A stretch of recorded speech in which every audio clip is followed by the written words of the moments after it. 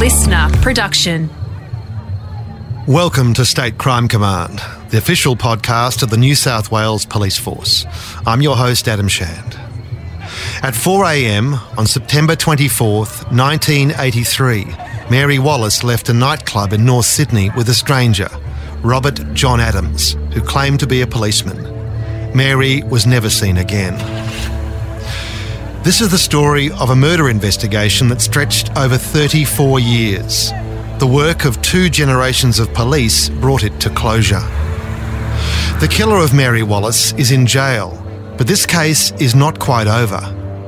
Adams has never revealed what he did with her remains, nor even confessed to the murder. Investigators continue to seek answers to questions from 1983, including who first alerted police to the identity of the killer. Was it the same person who wrote a strange note to police weeks after the disappearance? It came with a map, a page torn from a street directory that gave a location for Mary's remains. Nothing was found despite extensive searches. This could have been a hoax or a clue that's still relevant to the hunt for Mary's remains. The note contained references to evidence that the public was not aware of. Perhaps this was written by a witness to the crime, or even by the killer himself.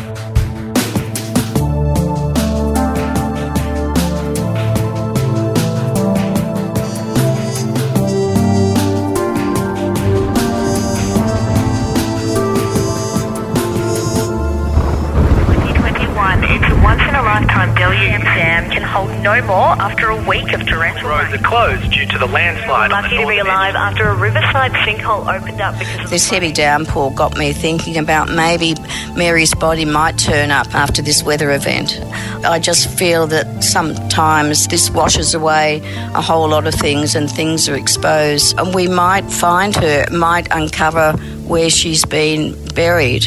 She could be just under in a shallow grave somewhere, or just covered with debris from the bush. So maybe we might find Mary. Pauline Biddle was Mary Wallace's best friend. They were trainee nurses together in Sydney in the 1970s. And she hasn't given up hope that one day Mary will be found. I often think, well, when there's been a bushfire through our national parks, or a flood like we've just had now, or heavy rains, we don't know that someone might find her, they might just come across her walking in the bush. Or it might be an article of clothing or a piece of jewellery that surfaces after all these years. I know what she had on that night because we discussed what she was wearing that night when she was going out. She was wearing a woolen skirt and a woolen jumper. It was spring and it was cool, and she'd had a woolen skirt on. I'm not sure if it was black or green, and she had a jumper on which is either black or green as well. And she used to love George Jensen jewellery, and she had some lovely pieces that she'd purchased or was given, and she would have had those on. She would have had a ring on and a bangle and something around her neck. The last time I spoke to Mary was that evening before she went out. Pauline and Mary would often catch up after work for a drink. They were part of a group of friends that socialised in pubs and clubs in the North Sydney area. We had friends at wine bars that we used to go to that we'd catch up on. We'd listen to music there. They often had live music. So, you know, we'd go knowing that we'd always run into someone that we knew there as well. But that night, Mary had other plans. She had arranged a party for a group of people from Hunters Hill Hospital. They were both the nursing staff and the medical staff and partners, and they were going to a restaurant in Crow's Nest, a Chinese restaurant, and she was quite worried about it because she had organised it and there was quite a large party of people. She was waiting for a car to pick her up because she said, I'm not driving tonight because I'm going to have a drink. And she was just on the phone to me before the car arrived. It was the last time Pauline would speak to Mary. She would have a long wait for justice. Despite a thorough investigation, police could not find enough evidence to lay charges against Adams. and the investigation was eventually shelved. After a couple of years, when they were looking for bodies down at the Belangolo forest, I did get another phone call from one of the detectives saying that Mary's case was still open. That was years later. And then Nicole turned up on my doorstep quite a few years ago and said that they were looking into the cold case. In February 2008, a member of the newly formed Unsolved Homicide team had Mary's case.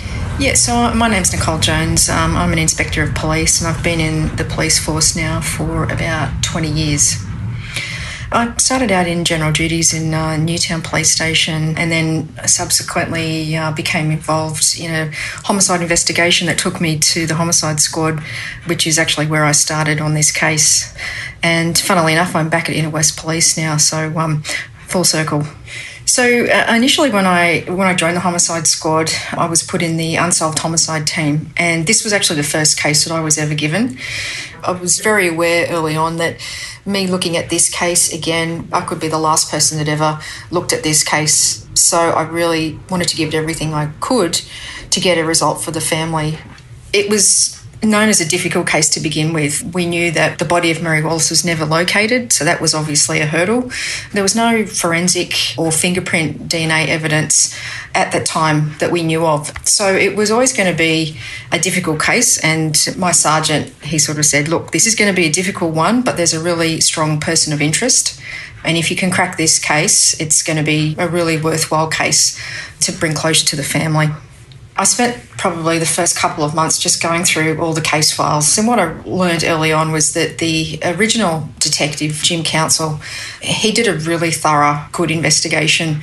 A 30-year veteran, Detective Inspector Jim Council was one of the state's best detectives. Known as Gentleman Jim for his professionalism and care for victims' families, Council worked on scores of high-profile murder cases in 10 years on the homicide squad. He retired in 1995 with Mary Wallace unsolved. And I know Jim was very frustrated that he wasn't able to arrest and charge Robert Adams. He knew from the get-go that Robert Adams was responsible for the murder of Mary Wallace. He just fell short in evidence. He did an incredible investigation. My name is Jim Council. I'm a retired detective inspector. I spent some time at the homicide squad. During that time, I investigated quite a number of murders and was in charge of the investigation into Mary Louise Wallace. I think we needed something else other than what we had to successfully prosecute him.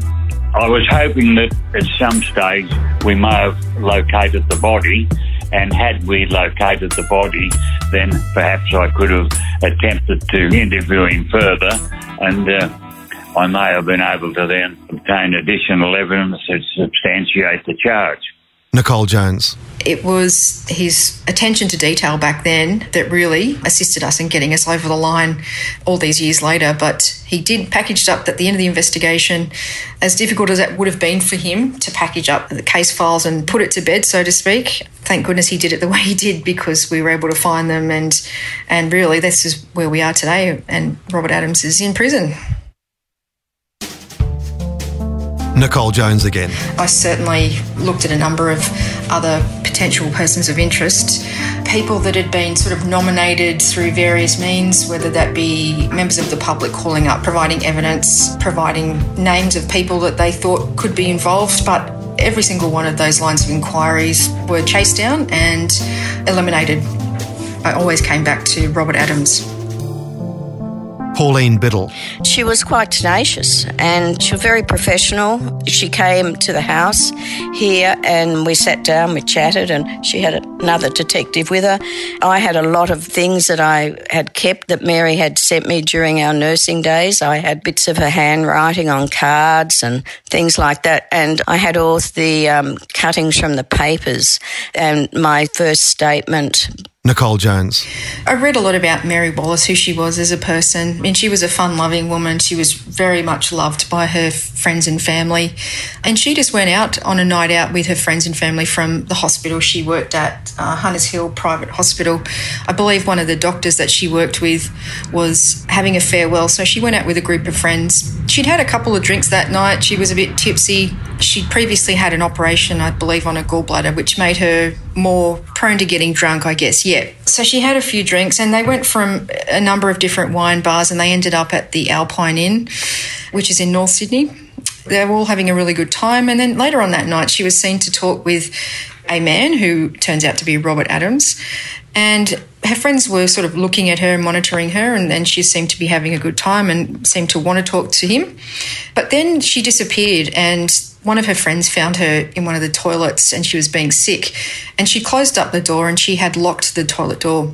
A friend was in there trying to get her out, and she looked through the door and she could see that Mary was clothed and just sitting on the toilet, and she was quite sick. So she wanted to get her out and wanted to get her home. So as she was bashing on the door, Robert Adams walked by the toilet and said, "Is everything okay?" And her friend said, "Look, she's actually quite sick. I want to get her home." And he said, "Well, I'll bash the door in. I should be used to it. I'm a police officer." So the friend thought, okay, well, let's get her out of the toilet and home. So that's what he did. He hit the door swung open, and Mary was sitting there. And then he said to the friend, "Look, I've got my car just out the front. I can give her a lift home. I know that she lives in Drummoyne," which was true. And then the friend, she was a bit hesitant. She didn't know this man. But he said, "Look, you can trust me, I'm a police officer." And with that, she decided it was a good idea for whatever reason, and she helped Mary into the front seat of Robert Adams' vehicle that was parked out the front. And that's the last that anybody ever saw of Mary Wallace. Little did Mary's colleagues know that she had fallen victim to a sexual predator, and her disappearance wasn't discovered until the next evening. So the alarm was raised by Mary's father the following day. It was her sister's birthday, and they had arranged for a family get-together, and Mary didn't turn up. And it was very, very unusual. Mary would always speak with her family members regularly, and it wasn't like her to not turn up to something like this. Police at the time were upbeat about a quick resolution to this case. They had a clear description of a suspect and his vehicle. Well, yes, they were confident. They did a sketch of him and put him in the paper and on the news. It was probably Monday or Tuesday of the following week, and I did a media release asking for public assistance.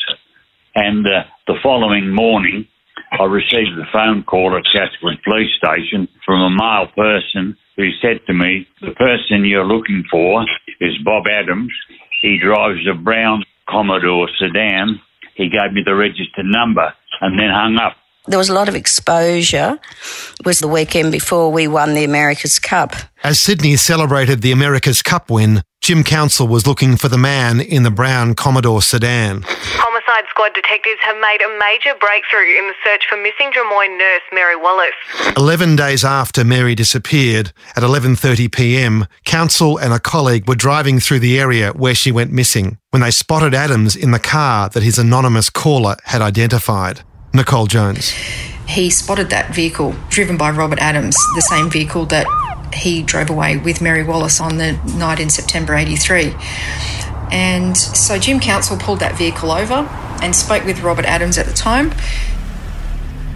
And what was his demeanour like when you stopped him? He was aggressive. He's always been an aggressive type of person. What did he say to you? Well, the story he gave us was that he drove down Willoughby Road in a westerly direction, turned left at the first intersection, drove about 100 yards up the street, pulled over and told Mary that he was too drunk to drive her home. And he said they began kissing and cuddling and so forth, and he had consensual sex with her. Then he went to sleep and woke up at 5am that same morning, and she was gone from the car. He had no more to offer than that. Crucially, his vehicle was subjected to a search at the time, and they found drugs in his vehicle. Now, because they found drugs in his vehicle was towed to the holding yard at the police station, and it went for a more thorough investigation, a forensic type investigation, as much as a forensic search could be conducted back in 83 when DNA testing really wasn't involved. Robert Adams, he lived with a male and a female in the North Sydney area at the time. The female flatmate actually witnessed him hosing out his car some days after the disappearance of Mary Wallace, and she found it very strange. She recalls watching him do this from her bedroom window, and she remembers that he'd pulled off his car seat covers, that he'd washed them, and they were on the line. She also remembers that he had the hose and that he actually was hosing out the inside of the vehicle and the boot. She remembers the water filling up in the boot and just thought that was very strange behaviour. Why would somebody hose out the boot? Adams told his flatmates that he'd killed some ducks in the Lane Cove National Park and they'd been in the boot. They never saw any ducks.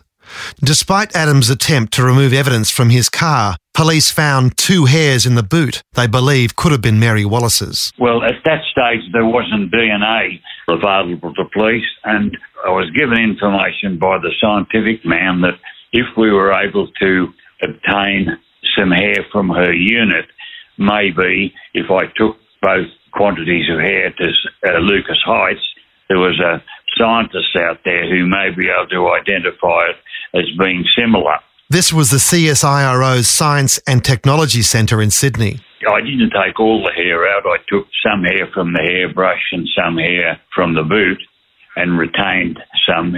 And I took the hair out to this guy at Lucas Heights, but he was unable to get a match. He couldn't say yes or no. It was a disappointing result. With an eye to the future, Jim Council filed the hair samples away in a brown paper evidence bag. The police at the time also seized a pair of overalls, and these overalls had spots of blood, or what appeared to be blood, on them. I found the overalls when I recommenced the investigation, and I was ecstatic. I thought, if ever there's a chance of getting forensic material from an exhibit, it's going to be from these overalls. There was also a pair of vice grips that there was a note that they'd also had blood on them. So I immediately had those retested. Now, unfortunately, nothing came back from the vice grips. The overalls that had previously been tested forensically, some years later, the forensic police had actually cut out the circles of material that had been splashed with what we thought was blood. And the process had consumed that material, so I didn't have that. So it was very frustrating. But what I did have was a bag that the police had vacuumed. Nicole Jones had hit a roadblock in her investigation, but the contents of this plain brown paper bag would later prove crucial. In the meantime, Jones looked into Adams' background, as counsel had done at the time. Look, he was a career criminal. He had a quite extensive violent criminal history. He started off committing petty crimes, and then as he became an adult, he became a violent criminal. He was known to have committed sexual assaults on women, and the more I looked at Robert Adams' criminal history, the more it became apparent that he was a violent sexual offender.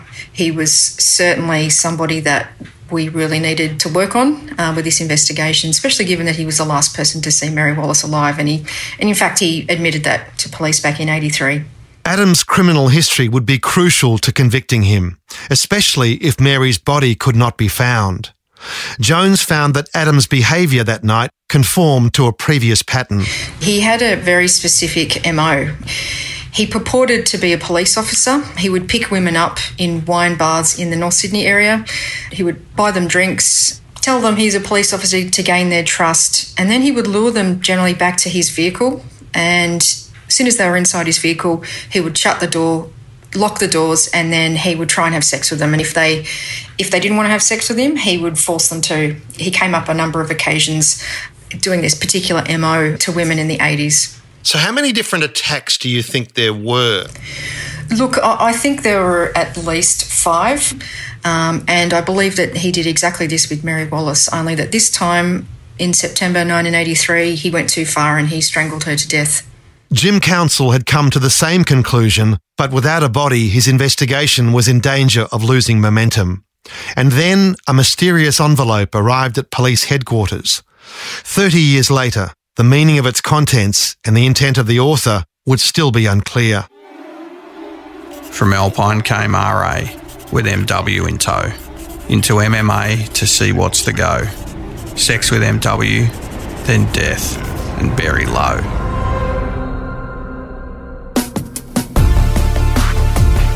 State Crime Command is produced in collaboration with the New South Wales Police Force and Real Crime Australia. Written and produced by Adam Shand. Executive producer Grant Tothill. Original music and mixing by Matt Nikolic. The associate producer is Sarah Grinberg. Research by Nolly Way Shand. Digital producer Jack Shand. listener.